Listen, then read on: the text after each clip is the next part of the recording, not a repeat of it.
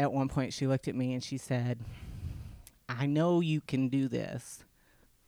If at any point during this process had I thought you can't handle this, I would have never agreed to let you be my client. So when she said that to me, I was like, hell yeah, I can do this. And you did? I did. I've never known anyone with a dragon. What does he look like? Just a plain ordinary dragon. Hey everybody, welcome back to Plain Ordinary Dragon. I'm really excited for today's episode because today you get to meet my wife. That's right. Jana Lee Gibson Clifton is going to be joining us today, and she's going to be telling you some of the stories of the adversity she's gone through in her life and how she's come out on the other side. I'm really excited to share this with you because you're going to get to see why I won the wife lottery. That's absolutely right. I'm very, very lucky to have her in my life and to have her as a partner. And she is one of the most amazing dragons I've ever met in my entire life. And you're about to see why. Because the things that she does and the things that she's done, the way that she has moved through life and overcome all these different challenges to be the very silver lining, positive type of person that she is. It's not something that I can accomplish very easily at all. It's something I have to work at. I'm very cynical, and I marvel at what she's able to do and the way she's able to look at the world. And it's one of the reasons why I love her so much. And it's going to be one of the reasons that you're going to love her so much as well, because she just looks at the good of everything. And she has gone through some dark times, folks. Now, I just want you all to know that we're going to be discussing some tough subjects, and we're going to be talking about death. We're going to be talking about getting past, emotionally past those things. But I just want anybody to know, anybody that's listening, please be aware that a lot of this, even though this is probably the most empowering episode we've had, please understand it's not an easy episode to get through, because Jana's gone through a lot of things in her life, and she's come out on the other side of it a strong, amazing person. I just want you to know that, we're going to talk about some things that are pretty graphic. There's a lot of emotion involved and so forth. So please just be aware of that. It's something I believe was very important to the story that we kind of go through. And we don't get particularly graphic, but there is some graphic piece about it. Anyway, please be aware of that as you listen. When she was a child, I think she was 4, and we'll discuss it in the podcast, but when she was a child, she lost her brother. She and her brother were out playing in the field in Texas, and a 4-wheeler flipped over on him and crushed him, and she was there for that, and she had to go through that trauma. She actually ended up having to go get somebody to come get him because he was pinned, and it was a harrowing situation for her. And then as life went on, she had other challenges. When you listen to the adversity she's faced and the amazing outlook that she has on what she can do, what she's been able to do, what you're able to do, she leaves me in awe every single day. Let's just go ahead and listen. Hey, sweetie. Hey, honey. I'm really happy to have you on the podcast today. Well, thanks for having me here. Where are you from originally? Richland Springs, Texas. Metropolis, is it? Yeah, we had 11 people in my graduating class. I was one of 3 girls. How was that? Interesting. I had to walk the homecoming court my freshman and my senior year because there were only 3 girls in the class. So there were some perks. I guess. I never won. Oh, or were there perks to winning? I guess you got to say you won. Oh, I see. So what's Richland known for? Football. Really? Yeah. 6-man football. Well, before I met you, I had never heard of such a thing. Well, it's definitely different. I didn't realize it was different until I got out of my bubble, and no one else had heard of it either. Oh, well, that makes sense. Well, I spent time there in Richland with you, and I grew to really enjoy the six-man football stuff. That was pretty cool. And they're pretty well known for their six-man football, aren't they? Yeah, they've won state championship a number of times. I think this year they're hoping for 9, so they've won 8 times before in the last, since I graduated, which was almost 20 years ago. And they had, I think ESPN even did a special on them at one point, didn't they? Yeah, I think so. Well, as we all know, in almost all sports, there's politics, and usually that's never discussed. I don't know that this is the platform to do that necessarily, but maybe at some point in the future we can. We'll see how it all goes. Yeah, now for all the nervous people listening. No, just kidding. Okay, so you were the youngest in your family. Yes, I guess that's true. You had an older brother. I had an older brother. He passed away. I believe I was 4 when he passed away, so he was 9. When you lost a sibling at that age, Mm-hmm. how did that affect you at that age and growing up? I know it affected me greatly, but to what extent, I'm not sure. I think I'm still trying to figure that out. I'm still trying to figure out how it affects me. I'm just now on the cusp of that, I think. I spent a lot of years trying to replace that friendship and that relationship, and it just can't be replaced. And I didn't realize that that was what I was doing until a year or 2 ago. I always wondered why my friendships were never quite added up to what I was expecting. How much older than you was he? 5 years. Oh, so there was a good stretch there. Yes. So he was the big older brother, and that's something that's impossible to replace, obviously. Sure. And so you didn't feel like at the time that there was a lot of fallout from that, like in your high school years and so forth? I don't know. I have this wonderful coping mechanism that my brain does that traumatic times in my life I can't remember. I've just completely blocked a lot of it out. So for a lot of years, I thought that it didn't affect me that much because I was so young when it happened. I was only 4, and so you're just really starting to be able to form good memories at that point that you can retain. I thought, well, it hasn't affected me that much because I was so young, but I've found that to not be true. In my high school years, I was pretty wild in high school. I don't know if that was a direct result of that or other things going on in my home life, but I was a pretty wild child in high school. Now, you did grow up in what we would consider today a broken home. Yes. And how old were you when your parents split up?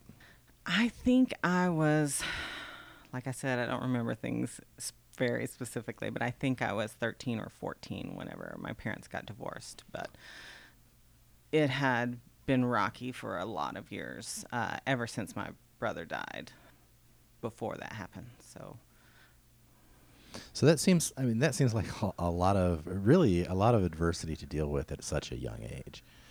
Sure, but when you grow up that way, you don't realize that it's a lot to deal with because it's just normal to you. It's just life. It's just what's happening. So it's not until you get older and you learn more and you experience more and you're around other people and other families that you realize, wow, maybe that was a lot to deal with.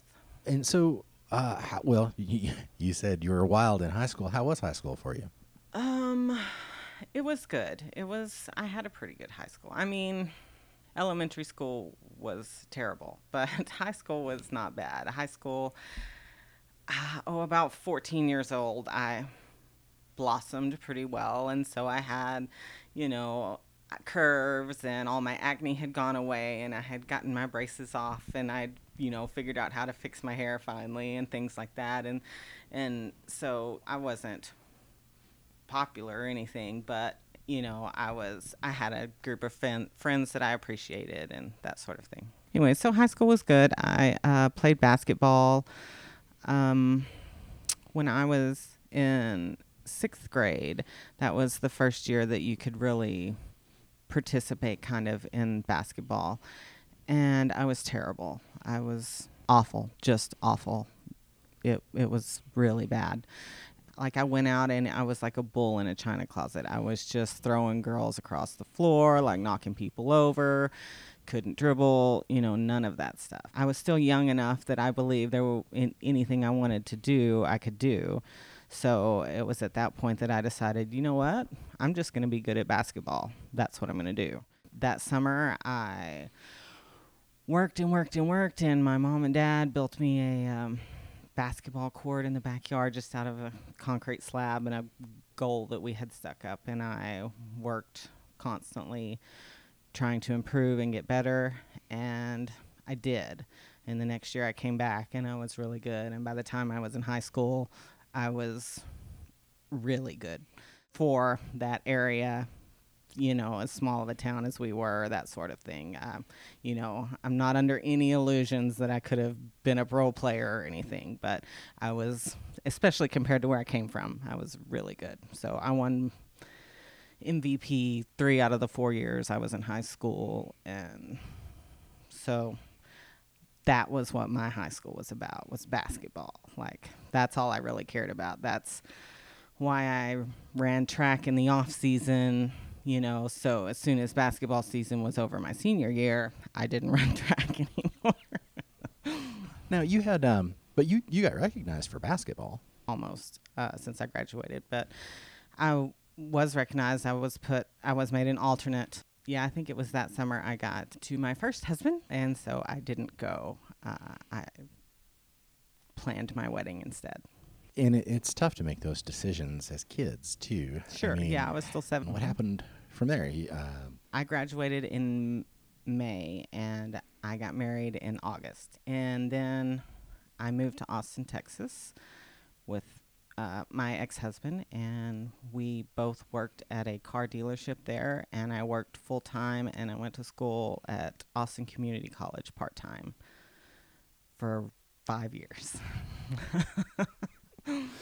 And so how was the experience going from college from high school really into the workforce, and then trying to do college on the... It was definitely a challenge. When they gave me the job at the dealership, they were just doing it as a favor to my then husband. He already worked there. He had talked to somebody, and they agreed to give me a job. I was fresh out of high school. I didn't have any experience. The most I had done was like wait tables for 2 weeks in high school, and I hated it so bad that I quit and never went back. So I didn't have any experience or anything, and they just hired me as the file clerk. And unbeknownst to me, that was a unair-conditioned room above the shop in the middle of Texas in the summer, filing paperwork 8 hours a day. So a fun job. Yeah. So I was about 2 weeks into that job, and I thought, but it just so happened that one day they were short in the cashier's office on a Saturday when I was working, and they called me in to answer the phones, and I never went back. I was a cashier manager within 6 months. A couple years later, I moved up to the accounting office, and I was the head of accounts payable. And so you were doing that while going to college part-time? Yes. That went on for a little while, and then I guess you and your husband at the time had some challenges. Yeah, you could say that. We had some challenges. We just got married when we were young. I was 18, he was 23, and we just changed, and I don't know how much I should say here. Well, you don't have to say. He made a connection with someone from his past, and it wasn't a connection that I was okay with, and so that relationship ended. And that was about the time that I met you. Yes. It's safe to say that was a pretty devastating breakup for you.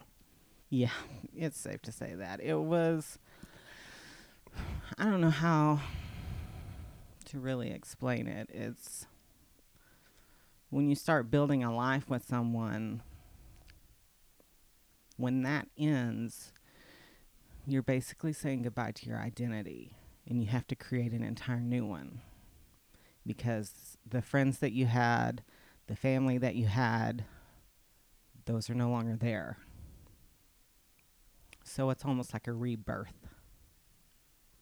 And those are always tough. I think we all have had situations in our life where, we've lost relationships that meant a lot to us and went through challenging moments.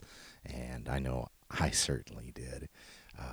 And a lot of times that wrecks you initially, and you have to work through all of what happened and the feelings and the emotions and I see relationships lots of times as bubbles, and in the relationship bubble, a lot of time you don't see anything but what's in there, and it's hard to realize that what's outside of it can be as good or better than what you have in that particular moment. And so when life throws you challenges or curves along those lines, it takes a bit of time to be able to transition into something new. Okay, so then that relationship fell apart, and y'all went separate ways, and you had to decide what you were going to do next. Yes, I had to make a choice between going to school full time. My mother said that she would let me move back in with her and support me while I went to school full time. My mother has always been very supportive like that when I needed her the most. Or I could continue to live in Austin and work full time and try to go to school part time, but I didn't make enough money to really make that a realistic possibility. So I decided to move back in with my mother and finish my college degree. So you did that for a little while, and then actually I think that summer, the following summer after we had gotten together, then you went ahead and came up to Arkansas for a visit over the summer and decided to stay. And so you actually went to school at the University of Arkansas for a little while. I did. I went to school. Actually, first I went to school at Missouri State University in Springfield, Missouri for a semester. And then we moved to Fayetteville. And so I went to school at the University of Arkansas, I think for an entire year. And then I met with a guidance counselor at the school, and it made more sense to go back to Texas to finish my degree because some of the stuff from Texas that I had already taken didn't translate over to other states and that sort of thing. And so we talked about it, and I decided to go back to Texas and finish my degree there. Right, and then your dad allowed you. He had hit the house that he had bought a new house and moved into a new house, and he had his old house available for you to stay in while you were down there. Right. I moved in with my mom first for a while, but it was just for a couple months. It wasn't for very long at all. And then he had moved out of his house in Richland Springs, and so he allowed me to move in there. So you were going to school, you were living in his place, and then I guess tragedy kind of struck. Yes. Grief and I are old friends.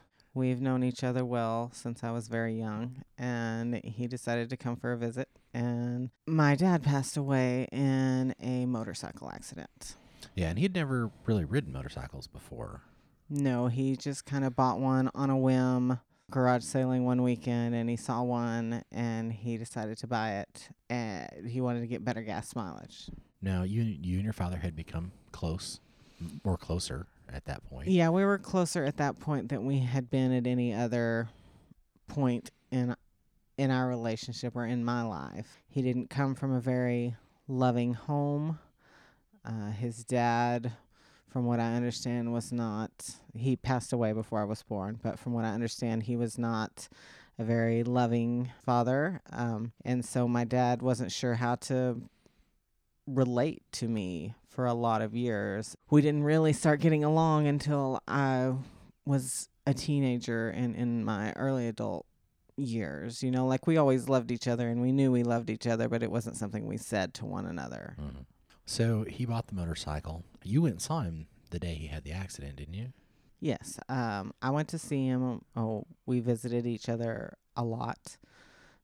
At that time, we were getting along pretty well, so I went to see him 3 or 4 days a week. Sometimes, anytime I was bored, I would go over there and go hang out with him. And he had decided that he was going to sell the motorcycle, and he was going to go on one last ride before he sold it. And so I was there when he left, and I got to hug him and tell him bye and tell him that I loved him, which I guess, had I known that was going to be the last time I ever saw him, maybe I would have hugged him a little longer.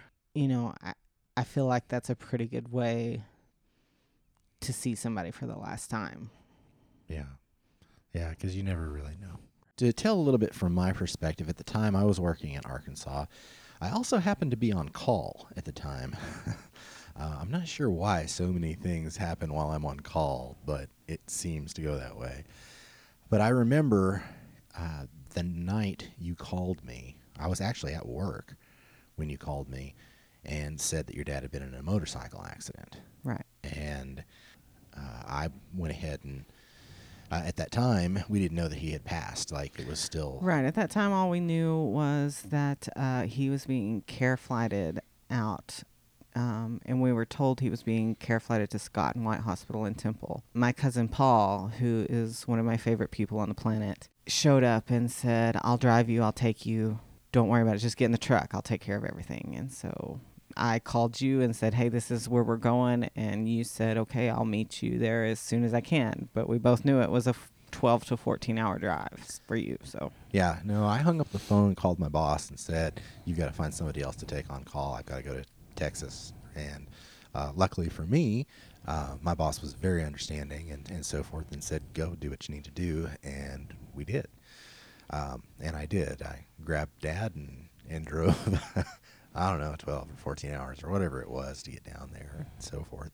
By the time I got there, we knew that your dad had passed. yeah, Paul and I didn't even make it to Scott and White. We were on our way there. In small towns, word travels fast. And so we had gotten a call from, I believe it was his dad, my Uncle Doug, and they already knew that he had passed away. They had to make I don't know what it's called, diversion, maybe. They had to make an emergency stop in Fort Hood at the military hospital there because he was losing his vitals, I guess, were crashing, were tanking. And so they decided, to make an emergency stop in Fort Hood. And he was still alive when they got there, but not for long. The emergency doctor, I guess, on call, I can't remember a whole lot, like I said. Sure.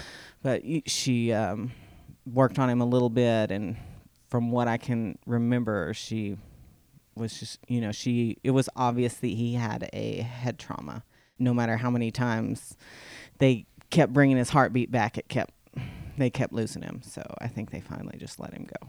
And your dad had an injury previously from playing sports, right? Yes, in high school, he had a number of concussions from playing football in high school, and he was told at one point by a doctor that if he were to ever get hit there again, it could kill him.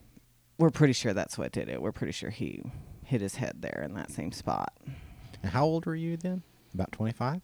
When he passed? Mm-hmm. Yeah, about 26 when he passed, I guess, 26. Yeah, you were about 26 when he passed. You were living in his house, as we had discussed, and you were still going through school. Right. Yeah. I was one semester away from finishing college. Yeah. Okay, so you had one semester before you got your bachelor's. Right. At this point. So even though he had passed away and your Uncle Doug had called and let you know that, you still had to go claim the body. Yes, so he had been moved, or like I said before, he was at a different place than where we were headed. So we had to reroute because we had already passed that place. So my cousin Paul pulled over to the side of the road, and he came over to my side, and he just kind of stood there looking at me.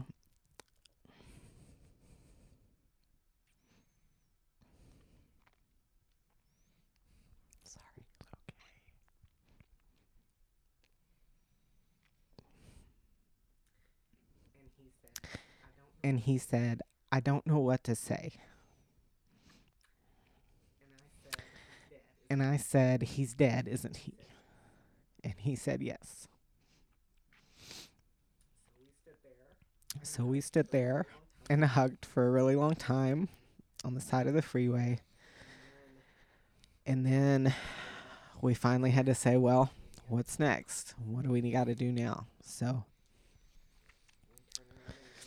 we turned around and we went to Fort Hood to claim his body. And that had to be, I mean, like, I can't imagine what that had to be like. I mean, that had to be tough. I mean, it was a very horrific motorcycle accident, and you know, you had just seen him earlier that day, and so then you went to Fort Hood, and they let you in, and you went and talked with the doctor and so forth. And well, first they brought the I think it's the chaplain. They brought the chaplain in to see me first. And he kind of talked me through a few things.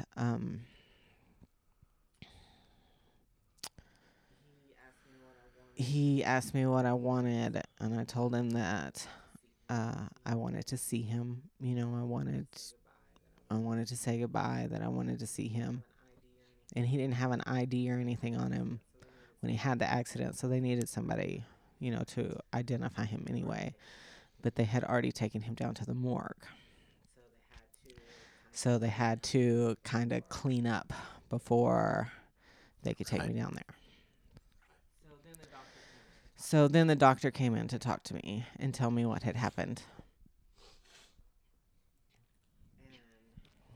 And she basically just said that, you know, he had an emergency in the air and they had to land, and they kept losing him, and they kept shocking him and bringing him back, but no matter how hard they tried, they couldn't get him to come back, and they've decided that he had a brain injury or a head trauma that he was not recovering from, so they let him go. So then someone, I can't remember who, took me down to the morgue, and Paul was kind enough to come with me. It's a little bit different than you see on the movies.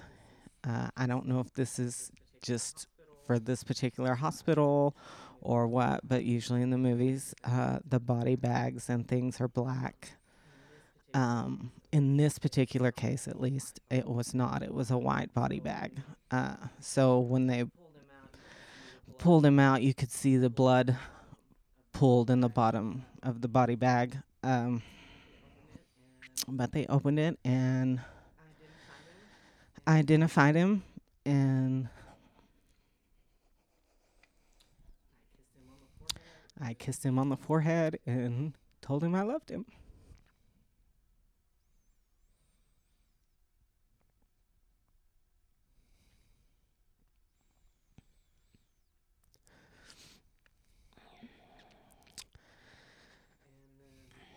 And then I don't remember what happened next. I think we went to the hospital in Temple to see his girlfriend at the time, to see if she was okay. that had to be just...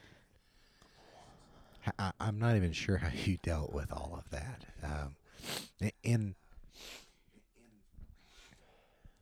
I'm not sure how you dealt with all of that.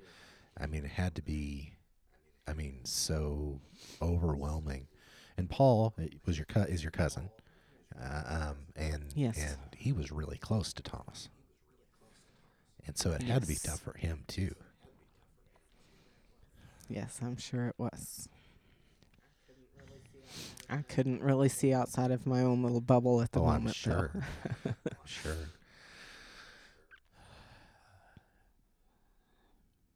What? You've told me the story before. You know, I went through some of these things with you because we were together at the time. And, you know, I've heard you talk about the chaplain, and I've heard you talk about the body bag, and I've heard you talk about all those things. And, you know, it still affects me to this very day, because there's something just so different between a lifeless body and the person that you knew. And, Yes. you know, you realize that's not really them anymore. It's just the shell. And Right. and that might be one of the hardest things. Sure.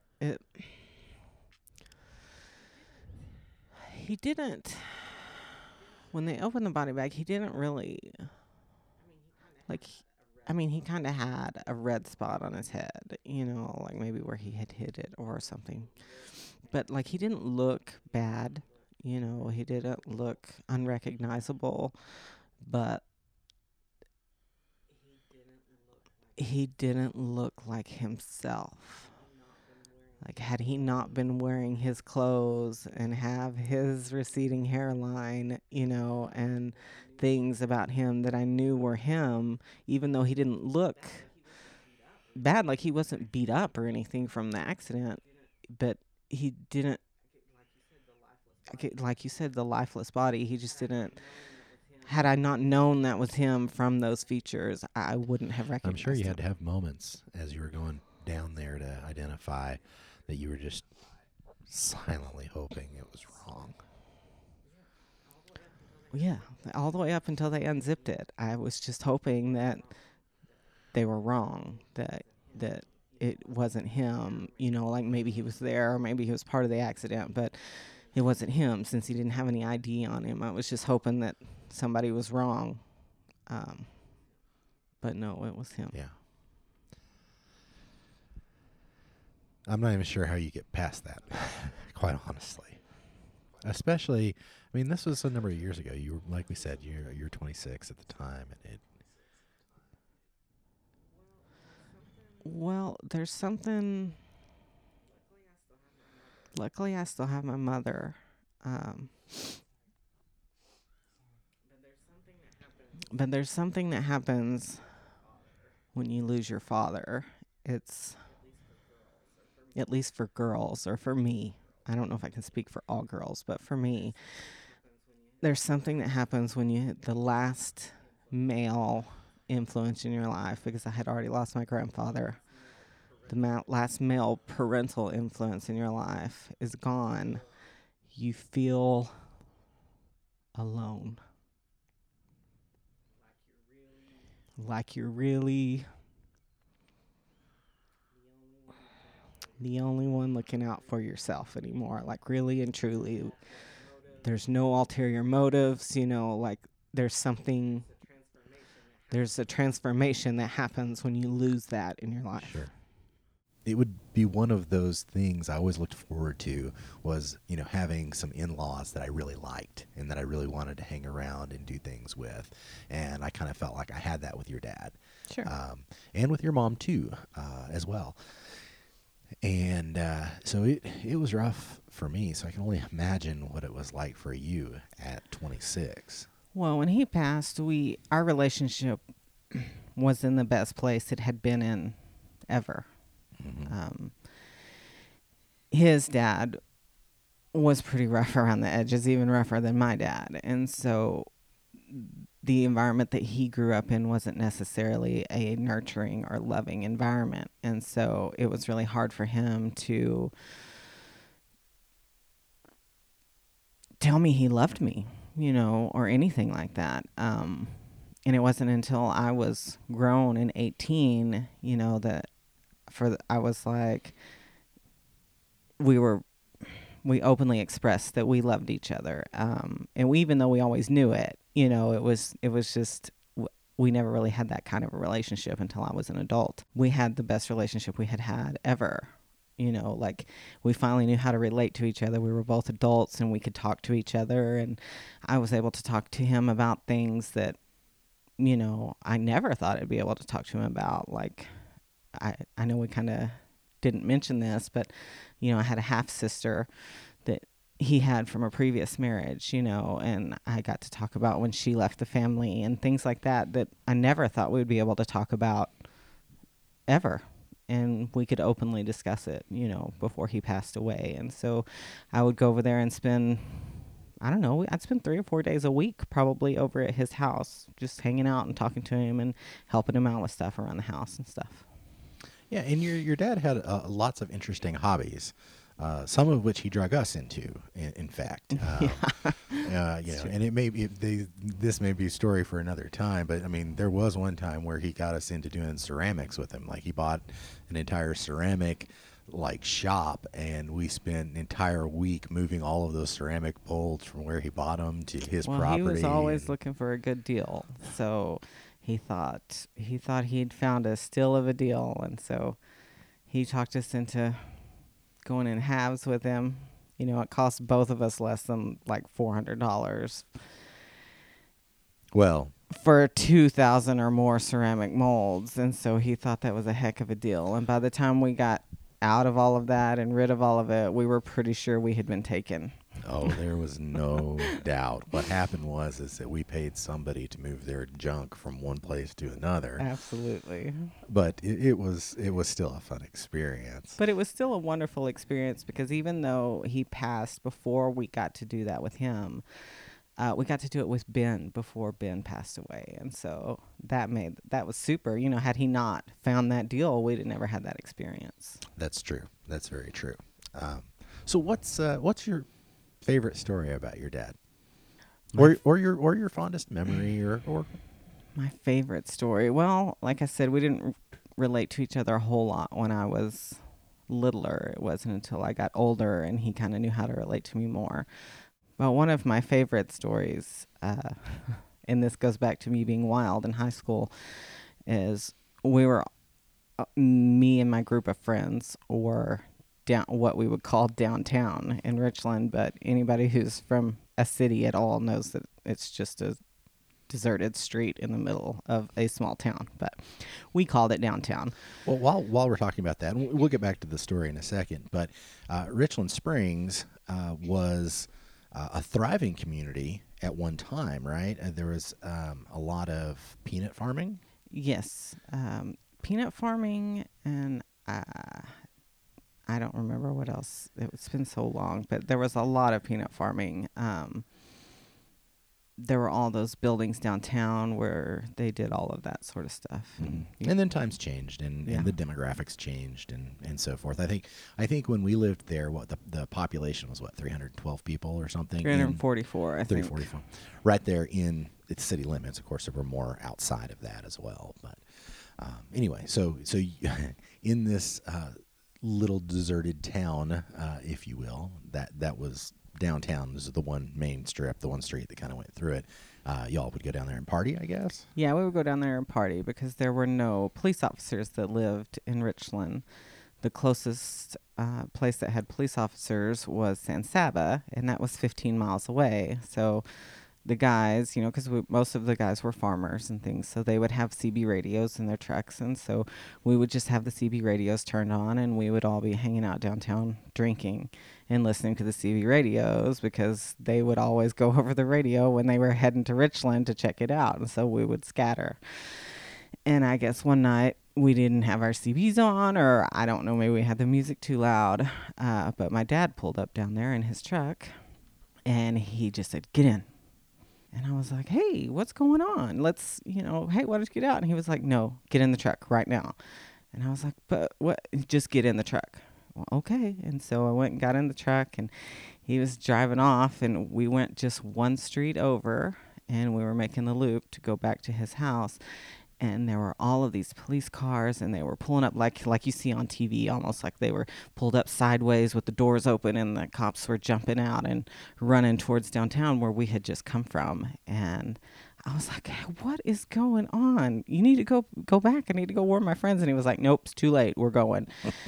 And so we went back to his house, and what had happened is he had heard it over the CB radio that the police were coming downtown Richland to bust up a party, and he knew I'd be down there, so he came and got me in the truck, and we went back to his house. And then all of my friends showed up 30 or 45 minutes later at his house and said, "You won't believe what just happened."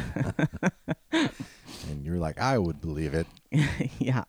But, the cops were pretty lenient back then. So they just kind of busted up the party and made them all pour out their beer and sent them on their way. So it wasn't that big of a deal.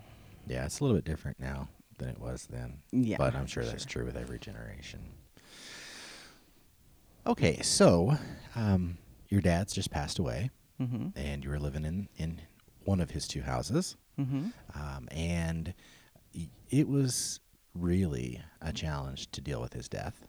It was rough. It was the hardest thing I've ever done. And he had named you as the executrix of his will.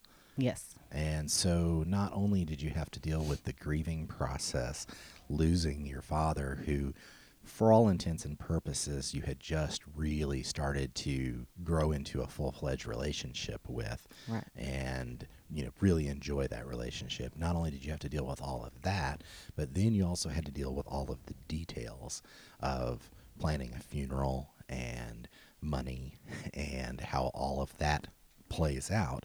You were having to deal with all of the funeral stuff and so forth, and then you buried your dad. We had the funeral, and there was an outpouring of folks supporting you and your dad and remembering him, and that was good to see. The community in Richland Springs is unlike any place I've ever lived.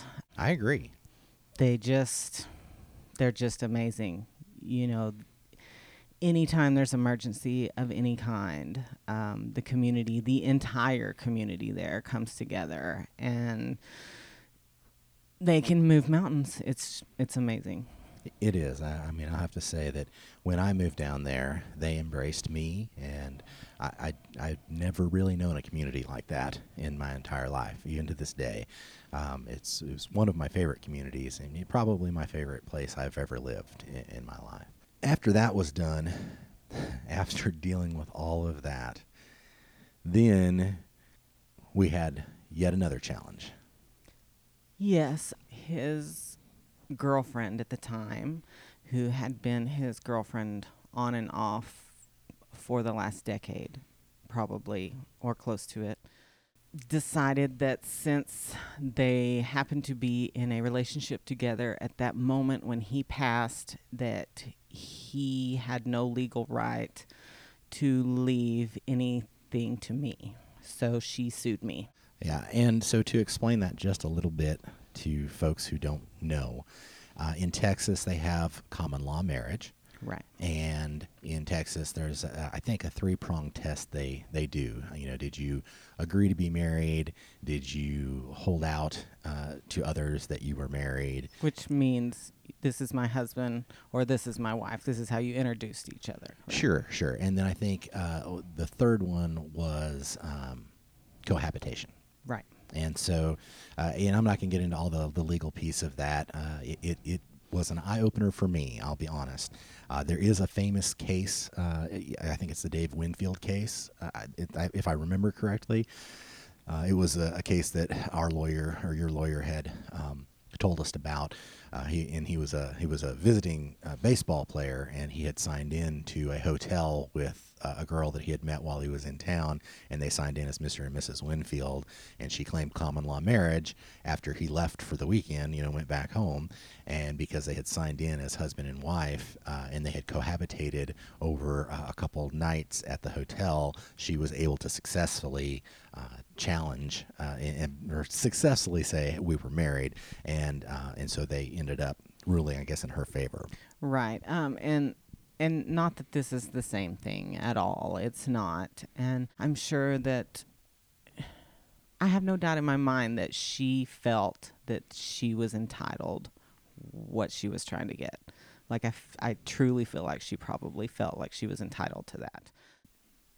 But, if a man works his entire life for something and then he says what he wants to do with that stuff after he dies, I think it's a travesty that somebody can come along and say, no, he can't. I agree. And so now, after after having to bury your dad and so forth, now you had a court case you had to fight. That lasted 2 years, yes. Yeah, it was an excruciating 2 years for sure. It was settled on the day that would have been his 56th birthday. It was tough and trying. It was. It took a physical and mental and emotional toll on me that I still have not recovered from. And you know, the thing, because I was there, I mean, we've basically fought that battle together. You know, I had moved down there to support you for that. We hadn't gotten married at that time. We did, before the court case was over, we had gotten married because I remember they served us papers on our wedding day. Yeah. I thought that was classy. The thing that really stuck out to me in all this is had the girlfriend just come and talked with us, we could have avoided all of that. Yeah, I was actually, I mean, this may sound weird, but I'm a silver lining kind of person. I've always been a glass half full kind of person. So when he passed, as devastating as that was, I was actually looking forward to going through the grieving process with her. I thought it would bring us closer together. I thought it would give us a great relationship, you know, for us to go through that together. And while we were moving you to Texas from Arkansas, I believe that was when she started the process of suing me, because by the time we got back, I was not legally allowed to speak to her. Yeah, it was pretty challenging. We had that was the moment in time where I realized that all politics are local. That was where I realized that the sheriff and the police officers were on the side of the people that they wanted to be on, and the law be damned. And yeah, the law didn't matter. It didn't. And what he means by that is, when my dad passed away, in his will, he made me executrix of the estate, which meant legally I was Thomas Gibson. Until the estate was settled by all legal rights and purposes, I was Thomas Gibson. So I had, you know, I should be able to do anything with funds. I can allocate funds. I can have access to properties in case I needed to liquidate anything. Not that there was a big estate. I don't want people to think, oh, you know, like he wasn't rich, well, you know, by any stretch. That's really one of the funny pieces about this, or the sad pieces about this, is that there really wasn't enough to fight over. No, the whole thing was about a life insurance policy that my father took out. I mean, that my mother took out on my father when they were still married. And when they got divorced, he kept it, and actually upped it some. And there was not a beneficiary named on that life insurance policy. And since it was about $100,000, that's what it was all about, that's why she wanted to be common law married to him, was so that she could get the insurance money. And, you know, she was with him on the motorcycle. I don't think we mentioned this, but she was with him on the motorcycle. She was very badly injured as well. And she had lots and lots and lots of medical bills. I have no doubt. She had to have lots of reconstructive surgery, and I'm sure she was just doing what she felt like she had to do to sustain herself. That's a very fair point. It's a very good point. She was on the motorcycle. She almost lost her leg, if I remember correctly. Yes. I mean, she really had, she had challenges for sure. And I think from our perspective at the time, it was just more devastating to realize that we weren't going to be able to tackle all of those things together.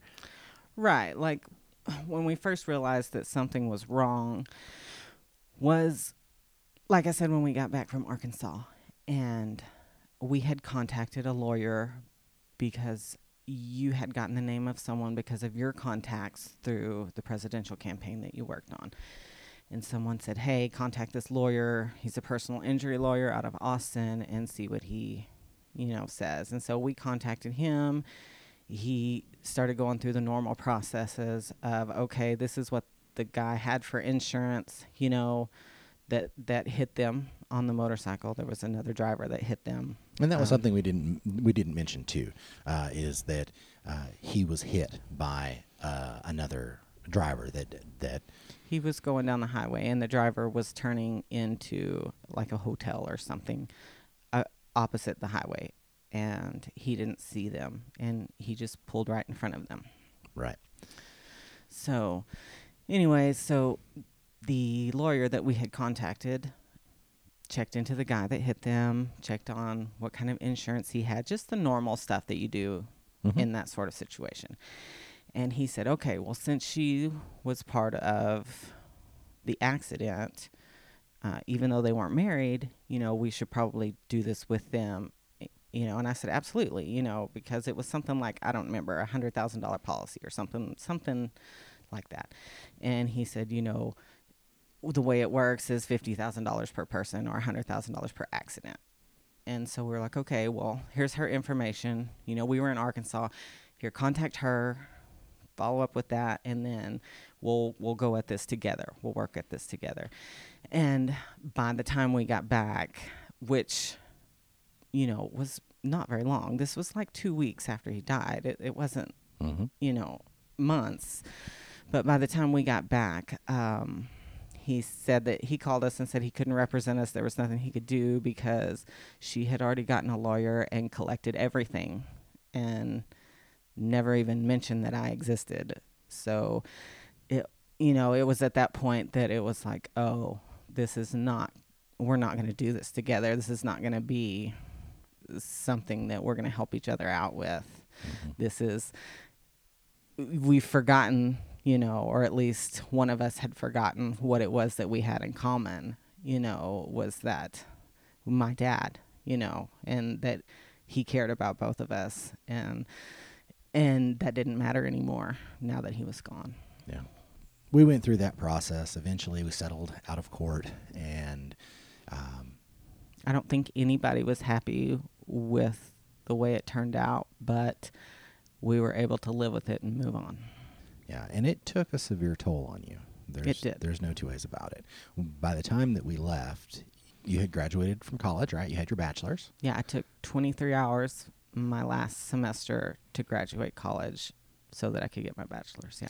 I noticed that, you know, in especially in little towns, like you said, word travels fast. And so what had happened after the court case was people had picked sides. The town was divided in a small town like that, and something as big as that everyone is talking about. The town had divided, and there were half of the town was on my side and half of the town was on her side, and it didn't ever have to be like that. Right. So we decided to move. Yes. And from my perspective at the time, it was because I had watched the woman that I love go through so much emotional trauma in such a short period of time. And everywhere you turned, you know, there was somebody who was on the other side, or there were things that were said, and there was all that kind of stuff. And the toll, and this is not to say anything bad about what was going on. This is just kind of how it all hit us at the time. Well, yeah, everybody has shit to deal with. And this just happened to be my shit. I'm not saying my shit's any worse than anybody else's. It was just mine to deal with, and so we had to figure out how to do that. I thought, and ultimately we thought, the best thing to do would be to leave the situation altogether and let you kind of get back on your feet and, you know, emotionally. And I was pregnant with Dylan at the time. When we settled the court case, I was pregnant with Dylan. Between the toll that settling the court case took on me and the toll that then the pregnancy with Dylan took on me, I'm glad we left. I don't know what would have happened if we would have stayed, but I'm just glad we left. Me too. It was something that we needed to do. We needed to do it to move on and so forth. And it was tough because we loved that community in so many ways. Yeah, some of I our would best still friends. move back there now that I've got some distance from it. But Mm-hmm. but then my entire life was about that and that court case, and I just needed it to not be about that anymore.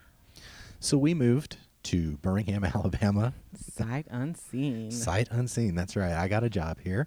And I remember because I came in on Sunday night. It was the first time I'd ever been to Birmingham. I drove in because I had left you in Texas with the house and you were getting everything ready to move up here. And so I came up. It was a Sunday night. I'll never forget driving into Birmingham, Alabama for the first time ever and then getting a hotel and going to work the next morning. I mean, I'd never been here. I mean, I had avoided Alabama like the plague for so many years. Not because Alabama's bad, but because my experience with Alabama football fans had led me to think that I didn't want to be near anyone in the state. And, being a Gator fan, that, was pretty pervasive. But nonetheless, we moved to, just outside of Birmingham, a little place called Pelham. And I started working for a different company. And we had a little boy. Yeah, we had Dylan on August 1st, 2011. And we named him Dylan Thomas. The Thomas was after my dad. And that was quite the experience. It was. You had gestational diabetes. I had gestational diabetes, and I had developed severe preeclampsia. I can't remember the exact numbers, but my blood pressure was something like 270 over 140 when they induced me and said, all right, we've got to deliver this baby right now. Mm-hmm. I remember because I'm going to mention this again. I was on call at the time, and so we had planned to induce, I think, on that Monday, and I'd been on call. I just finished like a 24-hour shift, and I was going to go check you into the hospital, and I was going to come home and sleep, and then in the morning meet you back there for the induction. And then when you got there, when they checked us in, they were like, nope, we've got to do this right now. Yeah. Something I would like to mention that we skipped a little bit was you moved here February 11th, 2011. Myself and the 3 dogs and the 2 cats did not join you until April 1st of that year. So I was by myself for 8 weeks in Texas while I was pregnant.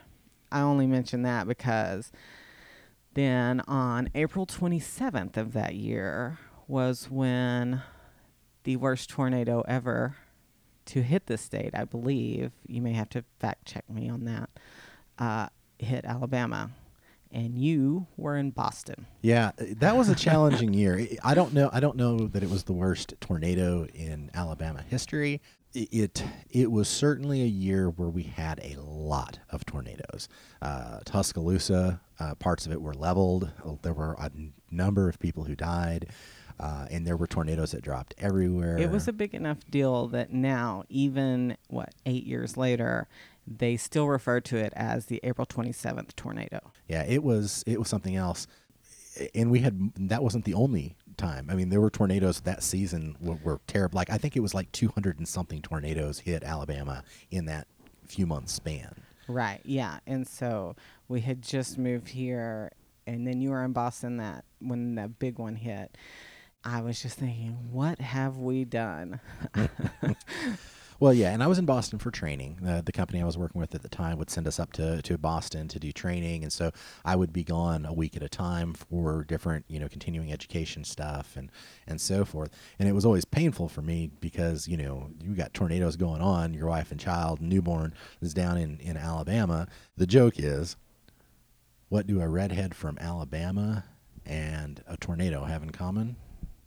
Sooner or later, one of them gets your trailer. Yeah. So there is some historical significance to tornadoes in Alabama as well. Anyways, I don't know. I felt like that was worth mentioning. So we had Dylan after a very complicated pregnancy and a very complicated labor, but we avoided C-sections and that was all good. And so we had Dylan and he was perfect. It was a great facility that I believe it was UAB Women's Center, yeah. Women's Center, Women and Infant Center. Yeah, and it top notch there. I think if you've got an emergency delivery that you have to do, I think that's the place to be. Mm-hmm. It's one of the top 4 neonatal hospitals in the United States, which was one of the things that that I looked at when we decided to move here because I knew we had one coming. But for those of you who don't know, I'm kind of a crazy vegetarian hippie. So a hospital birth is a little difficult for me to swallow, even under the best of circumstances. But it was everything turned out okay. Well, and at the time, to be fair, for all you Letterkenny fans out there, to be fair, we weren't really vegetarian at the time, and right, so that's true. And that didn't come till a little bit later. The next year is when we went plant-based, I think. Yeah, I think that's right. And so, and there were some challenges in the pregnancy and the delivery and so forth. And because we moved in the middle of the pregnancy, we didn't really have a doctor that we were super comfortable with. We just had the one that we knew was the best in emergency situations. But he didn't really have the best bedside manner and that sort of thing. So it was just difficult. It was a difficult it really situation. It was. To this day, we're still in Alabama. Then we had another child a little while later. Yeah, about 3.5 years ago, almost 4, I guess 4 in December, we had Raylan Sundance, and he's the exact opposite of Dylan, but he's still perfect. Of course, I might be biased. As well you should be.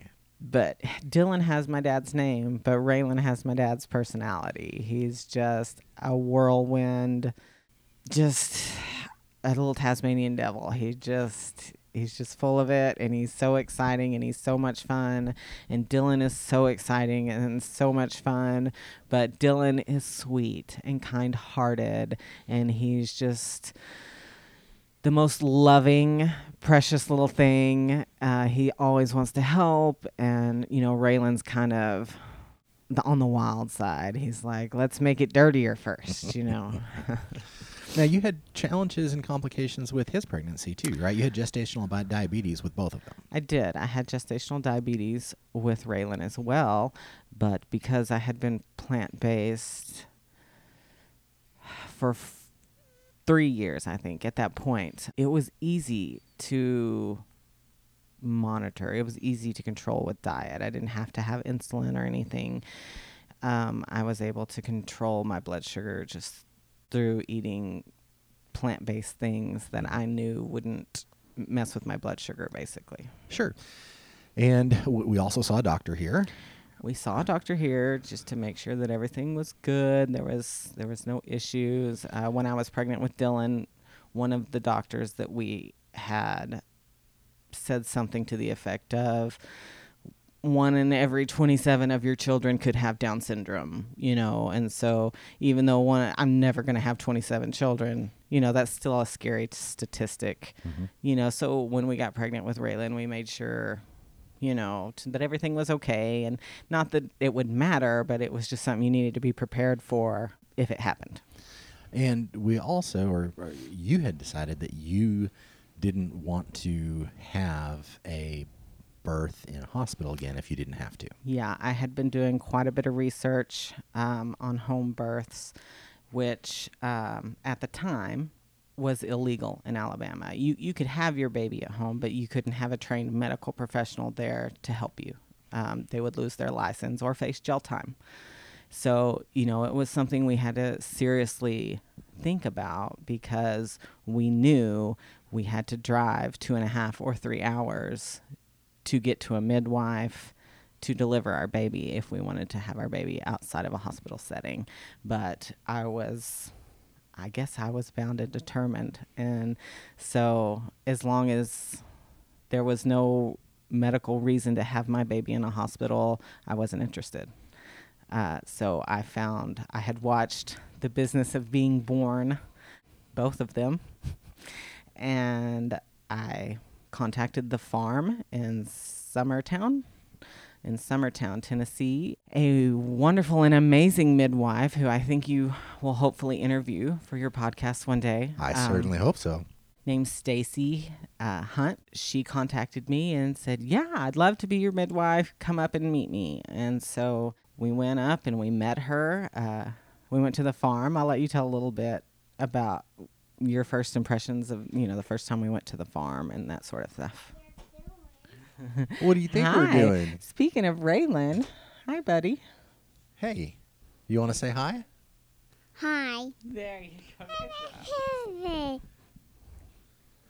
So the interesting thing about the farm is that my mother, who had all of her children at home, and my father, who delivered them all at home, had considered, back in the 70s when I was born, they had considered going to Summertown to have me, because it's world renowned as the place to go to train midwives.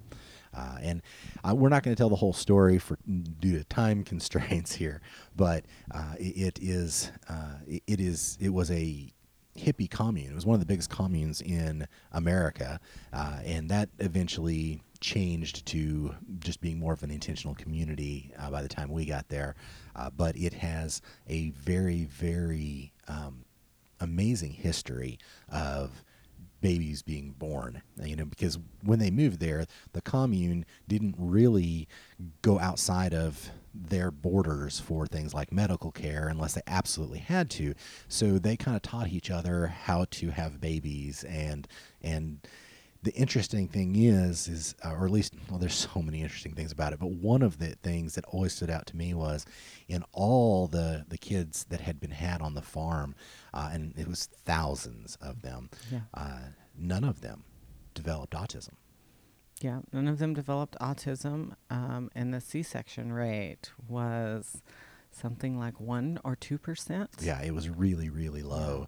And they had, and the thing was, for anyone that's listening, they had great relationships with the hospitals, and they knew if there was something wrong, and you could just Right. The midwives have these ticker boxes, basically. And so if you are in labor and you meet however many, I don't know what the exact number is, of these criteria in this ticker box for the midwives, they're like, okay, it's time to go to the hospital. And they have such a close relationship with the hospitals there that the hospitals know that you don't want really any medical intervention unless absolutely necessary. They don't try to push any of their stuff on you. It's kind of whatever you want. It's a very trusting and close relationship that they have with the mothers there, instead of just kind of herding them in like cattle. Mm-hmm. You had chosen to go down that route. Right. Stacy said, sure, come on, and I'll meet you. And so we went and we met her. And like he said, we won't go into the whole thing, but just to give you an example of the kind of help we're talking about, the first time we met her, it was her and 2 of her assistants. We were at the farm in the examination room. And the examination room is basically like a room inside of a house. And there's pretty much no medical equipment there whatsoever. Mm-hmm. You lay down on this table and they feel of your stomach, and they can feel where the baby's bottom is, and they can feel where the head is, and they can feel how you're presenting, and all of that just by feeling of your stomach and knowing, they don't need ultrasounds and all of that. They have the sonar heartbeat thing, so they could listen to the heartbeat and all of that. But, it lasted probably 2.5 hours or so. And they just sat down and interviewed us and talked to us about what we wanted, about our history, all of that, instead of just herding us through there in 20 minutes and getting us out the door. Right. There was a big difference. And there's nothing, we don't really have anything against whatever choice somebody makes. I think every woman should be able to give birth to their baby in whatever way they see fit. And if that's in a hospital, that's great. If that's in a birthing tub in the middle of the woods, that's fine too. There's nothing against somebody who chooses to have their baby in a hospital. That's just not what's right for us. I want to skip forward kind of to the birth. We had a bit of a challenging pregnancy, but it wasn't as challenging as Dylan's. It was so much better than Dylan's. As far as the pregnancy piece of it goes, we had discovered that your thyroid went out after Dylan's, so mm-hmm. there were other things that we had to deal with too. And so I'm going to tell you just a little bit about how we got there in this birth, because it's a really amazing story. I was on call yet again. And I remember it pretty vividly because the new Star Wars movie, the first new one, after Disney bought everything, it was the first new one that came out. And I went to see the opening show the Thursday, before the official opening on Friday or whatever. I got back home from that around 11:30 or so, or midnight, something like that. I don't remember. And went to sleep. Then around 3 in the morning, I think it was. Yeah, so you woke me up and said, "Hey, honey, I think I'm in labor." Right. And that's from your perspective. That's quite a bit more simple than my perspective. But what had happened is I had gone to the doctor that day for a checkup, like I said we were doing.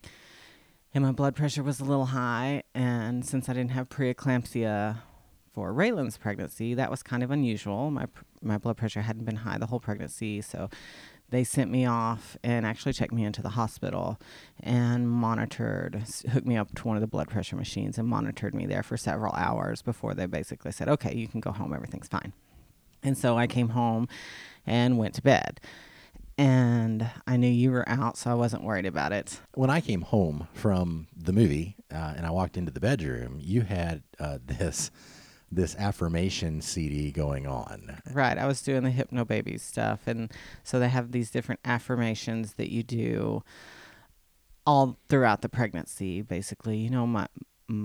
My body is strong. It knows exactly what to do when it's time to have this baby. And it's just, basically stuff to just make you feel better, Sure.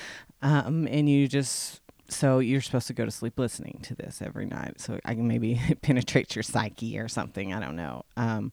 So I had gone to sleep listening to it. And the next track started automatically playing after that one was over. And the next track was the birthday affirmations. So it's the affirmations you say to yourself, and you play the day you're giving birth to the baby. Yeah. And so I walked into the bedroom and you were out cold, and all I heard was this woman's, fairly soothing voice saying, "Your uterus is like a golden halo. It's expanding. And I just thought to myself, she was irritated that I went to the movie without her, and she put this on so I would have to hear it when I got back to the house. But I think that's kind of funny considering that, the next thing that happened was we're in labor. So then I woke up about 1:30, I think, with a stomach ache. And so I, went to the bathroom as you do a million times when you're pregnant. And I came back and laid back down, and I woke up again about 30 minutes or an hour later, and my stomach was still hurting pretty bad. And so I went back to the restroom, and I came back out, and it still wasn't going away. And so then that's when I woke you up, and I said, I think maybe I'm in labor. And you were like, seriously? Because you had just fallen asleep, not long before that. Yeah, I only had maybe a couple hours of sleep before you woke me up. And I remember I was like, it's probably just Braxton Hicks, baby. I think you're probably fine. Yeah, because with Dylan, we didn't, I especially didn't get to experience natural labor because they induced me. So I wasn't sure what it felt like. I wasn't sure if I was just having stomach cramps and this was just something normal, or if it was actually labor. I just wasn't sure. And so we decided to call the midwife, and she said, well, you better come on. Yeah, well, she said, because I called her, and she said, well, it's probably just Braxton Hicks. Because it was 2 weeks before what we thought was my due day. Well, it was 2 weeks before what the doctors right. At the hospital thought it was. Based on our conception piece, we were pretty sure that it was spot on, but everybody had convinced us that wasn't the Yeah, they kept case. saying, well, all babies measure the same at the very beginning of your pregnancy, and it shows that you're at this. And of course, we were like, yeah, but we took an ovulation test. We knew exactly when I was ovulating. But anyways, we let them talk us out of it. And then it turns out, oh, there he is, so. Well, and midwives had come on, and we were completely unprepared. I was on call, and we hadn't packed anything because we were still 2 weeks out from the whole thing. And so we pretty much threw everything in the kitchen sink in the minivan and loaded up Dylan and headed. Your mom. And your mom. Yeah, and headed to Summertown. That's right. It took about 3.5 hours to get there. We got to the midwife's office. She checked you out and said, you're in labor. Well, she checked us out and she said, well, you're dilated, but, you're only like at a 3 or a 4. But it was more than the day before, because when I'd been at the hospital the day before, I was at a 1, So they were like, you probably got another week or so. But then when the midwife checked us out, she said, well, it could still not be labor, So what we're going to do is we're going to put you up in this house, because that's how it works there. You get your own house, your own cabin when you give birth. And so she was like, we don't have a cabin prepared for you because we thought you were 2 weeks out. So what we're going to do is we'll put you up in this house, that's kind of our backup house. And I'll come by and check on you a little bit later. It might not be labor. It might all go away, and it might still be a few days. You just don't know. And so we were like, okay. And so we went to the house. I think we went and had lunch. We went and had some Mexican food. We made some bad decisions there. There's no doubt, because I thought with Dylan it was 20 hours, even though they induced me. It was still like it took 20 hours to have Dylan. And so naively I thought, at worst, this is going to take 20 hours. But since this is my second baby, it's only going to take 10, but I'm hoping for 8. Like, I'm hoping 8 is going to be the sweet spot. So we thought, we'll go have lunch, and then, I'll have my strength for pushing and all of that, and everything will be fine. When in retrospect, what we should have done is slept. Yeah, because neither one of us had much sleep at all. And if we had to do over again, that is the one difference I would. There are 2 things I would do differently. One is I would hire a doula. Yep. I wouldn't even think twice. I might even hire 2. Mm-hmm. And I would definitely make sure that we slept as soon as we could, that we wouldn't be tired in that process. That was the biggest challenge. Yeah, what ended up happening is we went and had lunch. We went back to the cabin. Stacy, the midwife, came a few hours later and to check on us, and I had dilated a little bit more, but not a whole lot, but things were getting more intense. When it first started, I could walk around, I could joke. It wasn't really that big of a deal. It kind of hurt when I was having the contraction, but it wasn't that bad. And things started getting, like, the closer we got to sundown, the worse it got. It started getting pretty intense. Yeah. Yeah, spicy Mexican food was maybe not the best idea to speed that up. And she was like, "Yeah, you're in labor. We're gonna have this baby, so you're not going back home. You're gonna stay right here." And so that's what we did. Little did we know that midwives. We kind of just thought, "Oh, well, she's our midwife, and once we go into labor, she's gonna be there with us." Nothing against her. We just didn't know that that's not how it works. So she came by every few hours to check on progress and see how things were going. But really, it was just us, It was. A short 40 hours later. Yeah, we have a YouTube video on it if anybody wants to see it. But it took 40 hours for Raylan to make his big debut. And by the time he got there, I was so exhausted. I just thought, if I can do this, I can do anything, because it was so hard. It wasn't emotionally hard like, say, my father's death or divorce. It was the hardest thing I've done physically ever, and probably will ever do. And I had been around a lot of home births in my time. My sister had all 3 of her children at home with a midwife. My mother had all 5 of hers. I was there for every birth. I really had an understanding of how this all kind of would usually come together. But I was not aware of some of the intricacies of birthing there. Right. Don't get me wrong. I knew it was going to be hard, and I knew it was going to hurt, but I just had no idea how much. There was one point I remember at the end when we were in the throes, and she was telling me to push, and I was sitting on this birthing stool, and there was sweat dripping off of the end of my nose, and I was completely naked, and it was a very primal experience, the most primal thing I've ever done. And you were so hot too. Man, you were hot as could be doing that. But I remember she was down there, and I was on this birthing stool, and I was pushing, and she was doing something and it was hurting. Like every time she would say push, it was hurting, but it wasn't hurting in the way it had been hurting. It was hurting different, and I couldn't figure out what was wrong. So she was down there and something was feeling different. She said something to the effect, you heard it more than I did, but it was something to the effect of I had very narrow pelvic bones. So what she was doing was she was sticking her hands in around the baby's head, or Raylan's head, where he was crowning, and she was basically prying them open, for lack of a better word. She was moving the bones so that Raylan's head could fit through the birth canal, and that was so much more painful than any of the rest of it had been.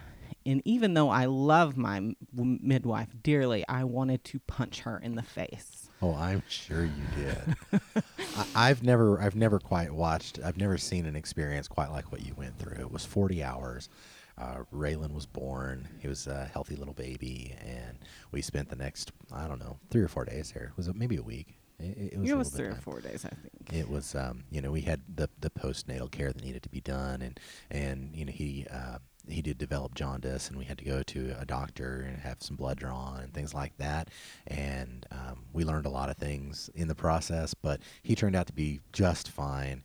And it's kind of funny because when you and I first got together, I told you that Mom and Dad had all their kids at home. That's right. right. And when we started getting serious, and he also told me that he wanted to have 12 children. So me being the smart aleck that I am, I said something to the effect of, well, I'm not having my babies in a box under the stairs.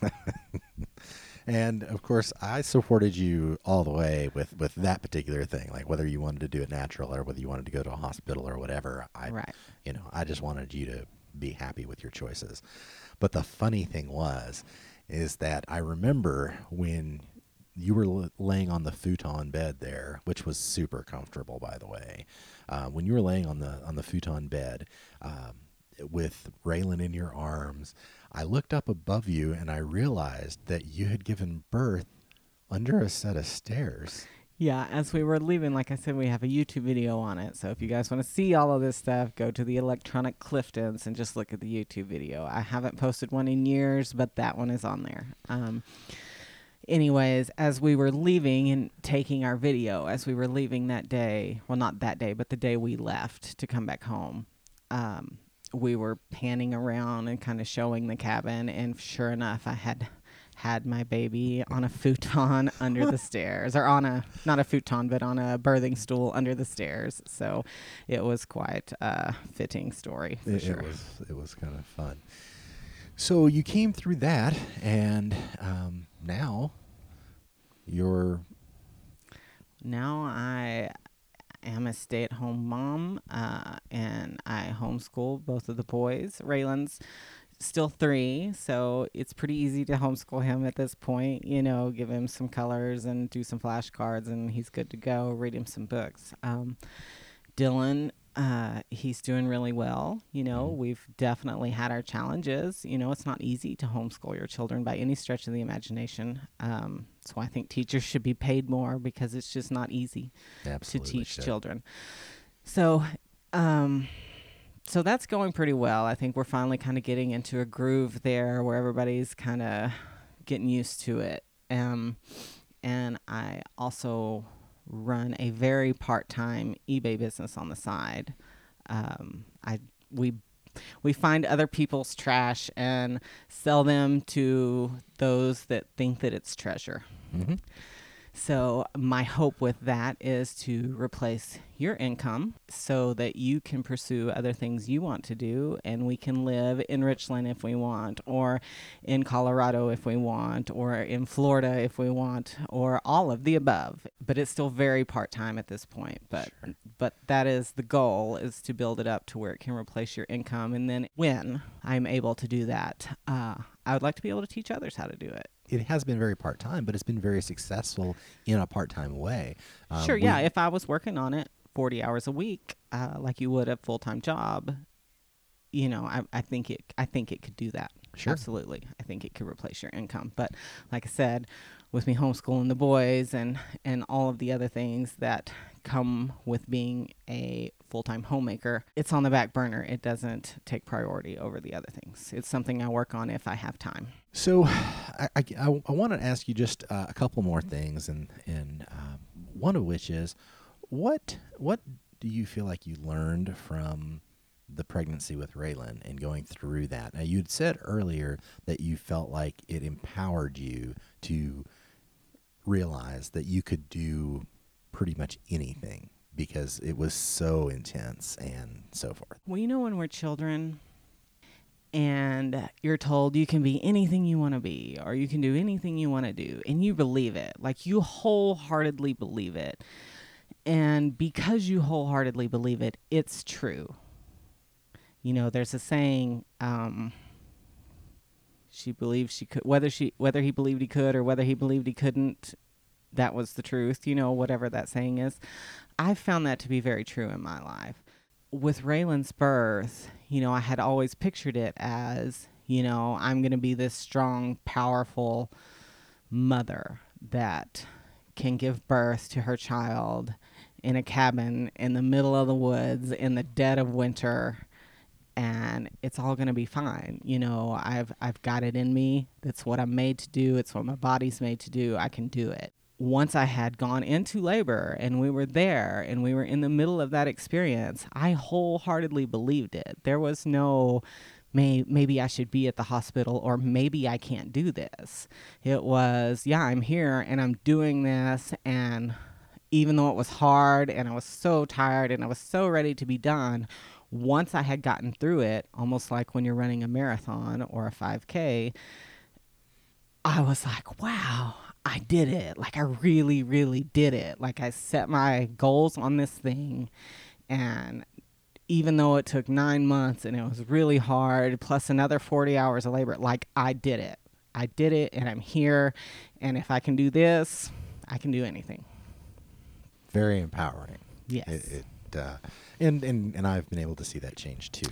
And the key to part of that is having a good midwife. There was points during the labor, sure, that I was like, I'm so tired. And, you know, we had been at it for 36 hours and it was so painful. And I was so sure that she was going to say push, you know, because with Dylan, after my water broke, it was, you know, like after my water broke, we had Dylan in hours. You know, he was in our arms very quickly. With Raylan, that just wasn't the case. And I just kept being sure that she was going to say, okay, it's time to push.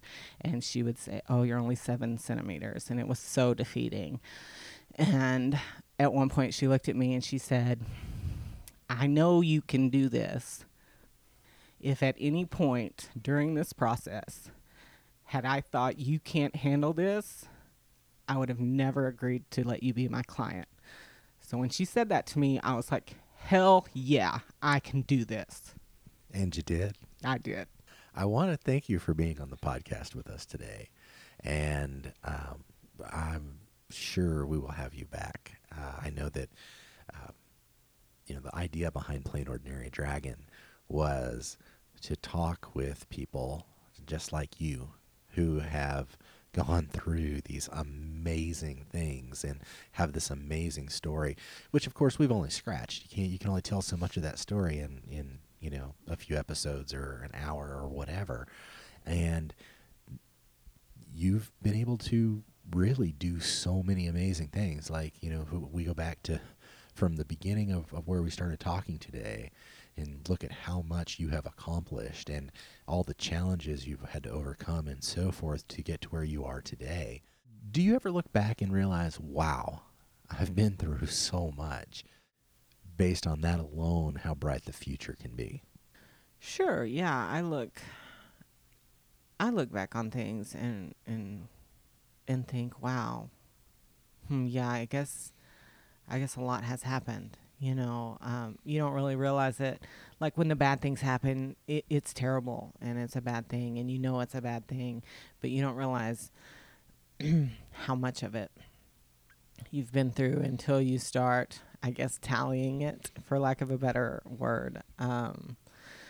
So yeah, there have been a lot of things happen, gosh, it's made me so strong and it's made me so resilient. I wouldn't be half of what I am today if I hadn't had to face those things.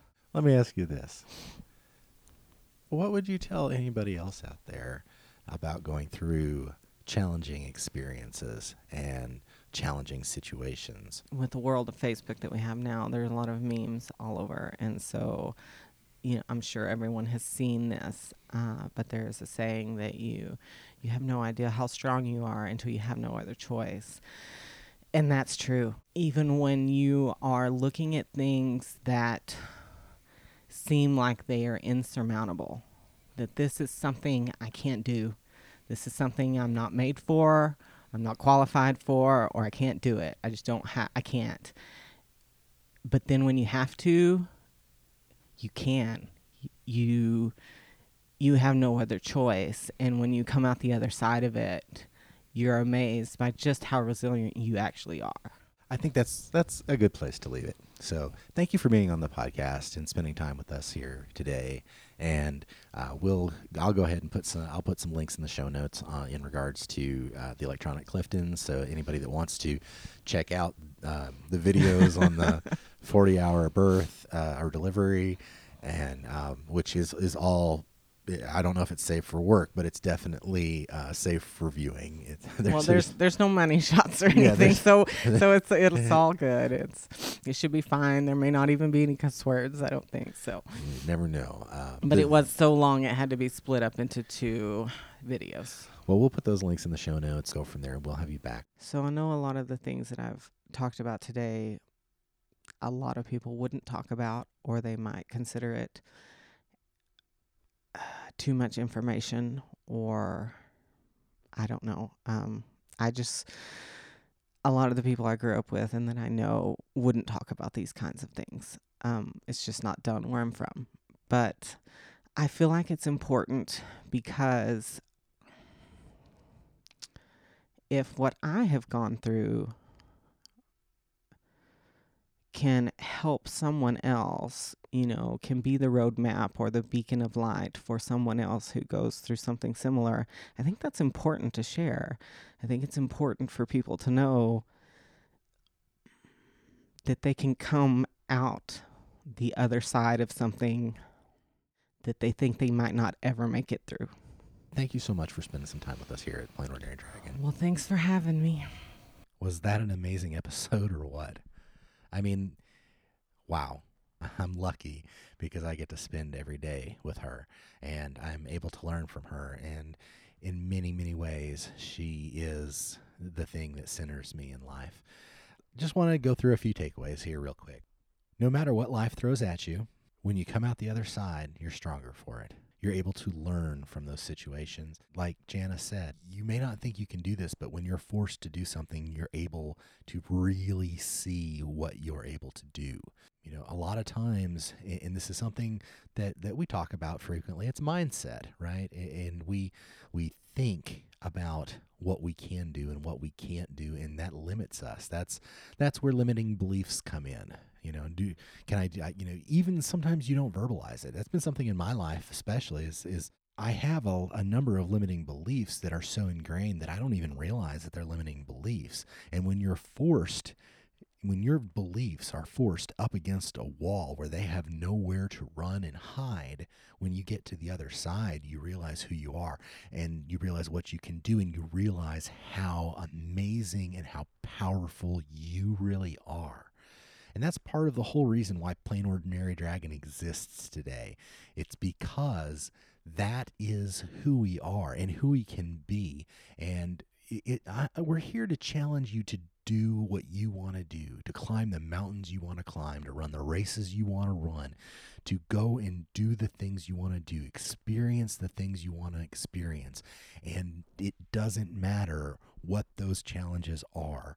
Everybody's got them. They're all many times unique to the individual, but you can do it because you may be plain and you may be ordinary, but you're a dragon. And how amazing is that? I just want to touch on giveaways real quick. We haven't really had, we've had some reviews, and I really appreciate that. Thank you so much for the reviews. And thank you so much for spending your time with us too. I forgot this in the intro, but it is true that time is the most valuable resource we have, and the fact that you choose to spend a few moments of yours with us is very humbling, and I really, really appreciate it. In regards to the giveaways, I've had a few challenges with the website. I've had some folks say they couldn't sign up for the newsletter, and so forth. So we're going to just go ahead and keep rolling with the giveaways that we have. We're not going to do any new ones right now because it doesn't seem like folks are really interested in the giveaways, and that's fine. That's great. I appreciate the feedback, and maybe we'll just do something different. We'll just continue to find people that can inspire you, and we'll have the plain ordinary conversations with them, and we won't worry so much about swag and giveaways and so forth. If you'd like that to change, then you can let me know. Drop me a line at plainodragon@gmail.com, and we can talk through any of that stuff. So what we're going to do is the giveaways, we're gonna keep them running for some reviews out there and so forth. And then in 2 weeks, not next week's episode, but the episode after that one, we're going to go ahead and do the giveaways. And so I'm going to just try to make it really simple. If you go to iTunes and write a review, you're going to be entered. That's all there is to it. If you shoot me an email and tell me what your favorite episode is and why, then we're going to go ahead and put you in. And if you sign up for the newsletter, and if you have a problem signing up with the newsletter at plainordinarydragon.com, then just shoot me an email at plainodragon@gmail.com and let me know that you want to be on the newsletter list, and I'll sign you up for that, as well as we'll go ahead and enter you into the drawings. Don't forget, we do have some cool stuff. We've got some really great books. We're giving away Marie Forleo's brand new book, Everything is Figure Outable. We're giving away several copies of Kathy Heller's new book that's going to be out in just a few weeks. Don't Keep Your Day Job. We still have the guitar strap from Firebird Guitar Straps, and we're going to give that stuff away.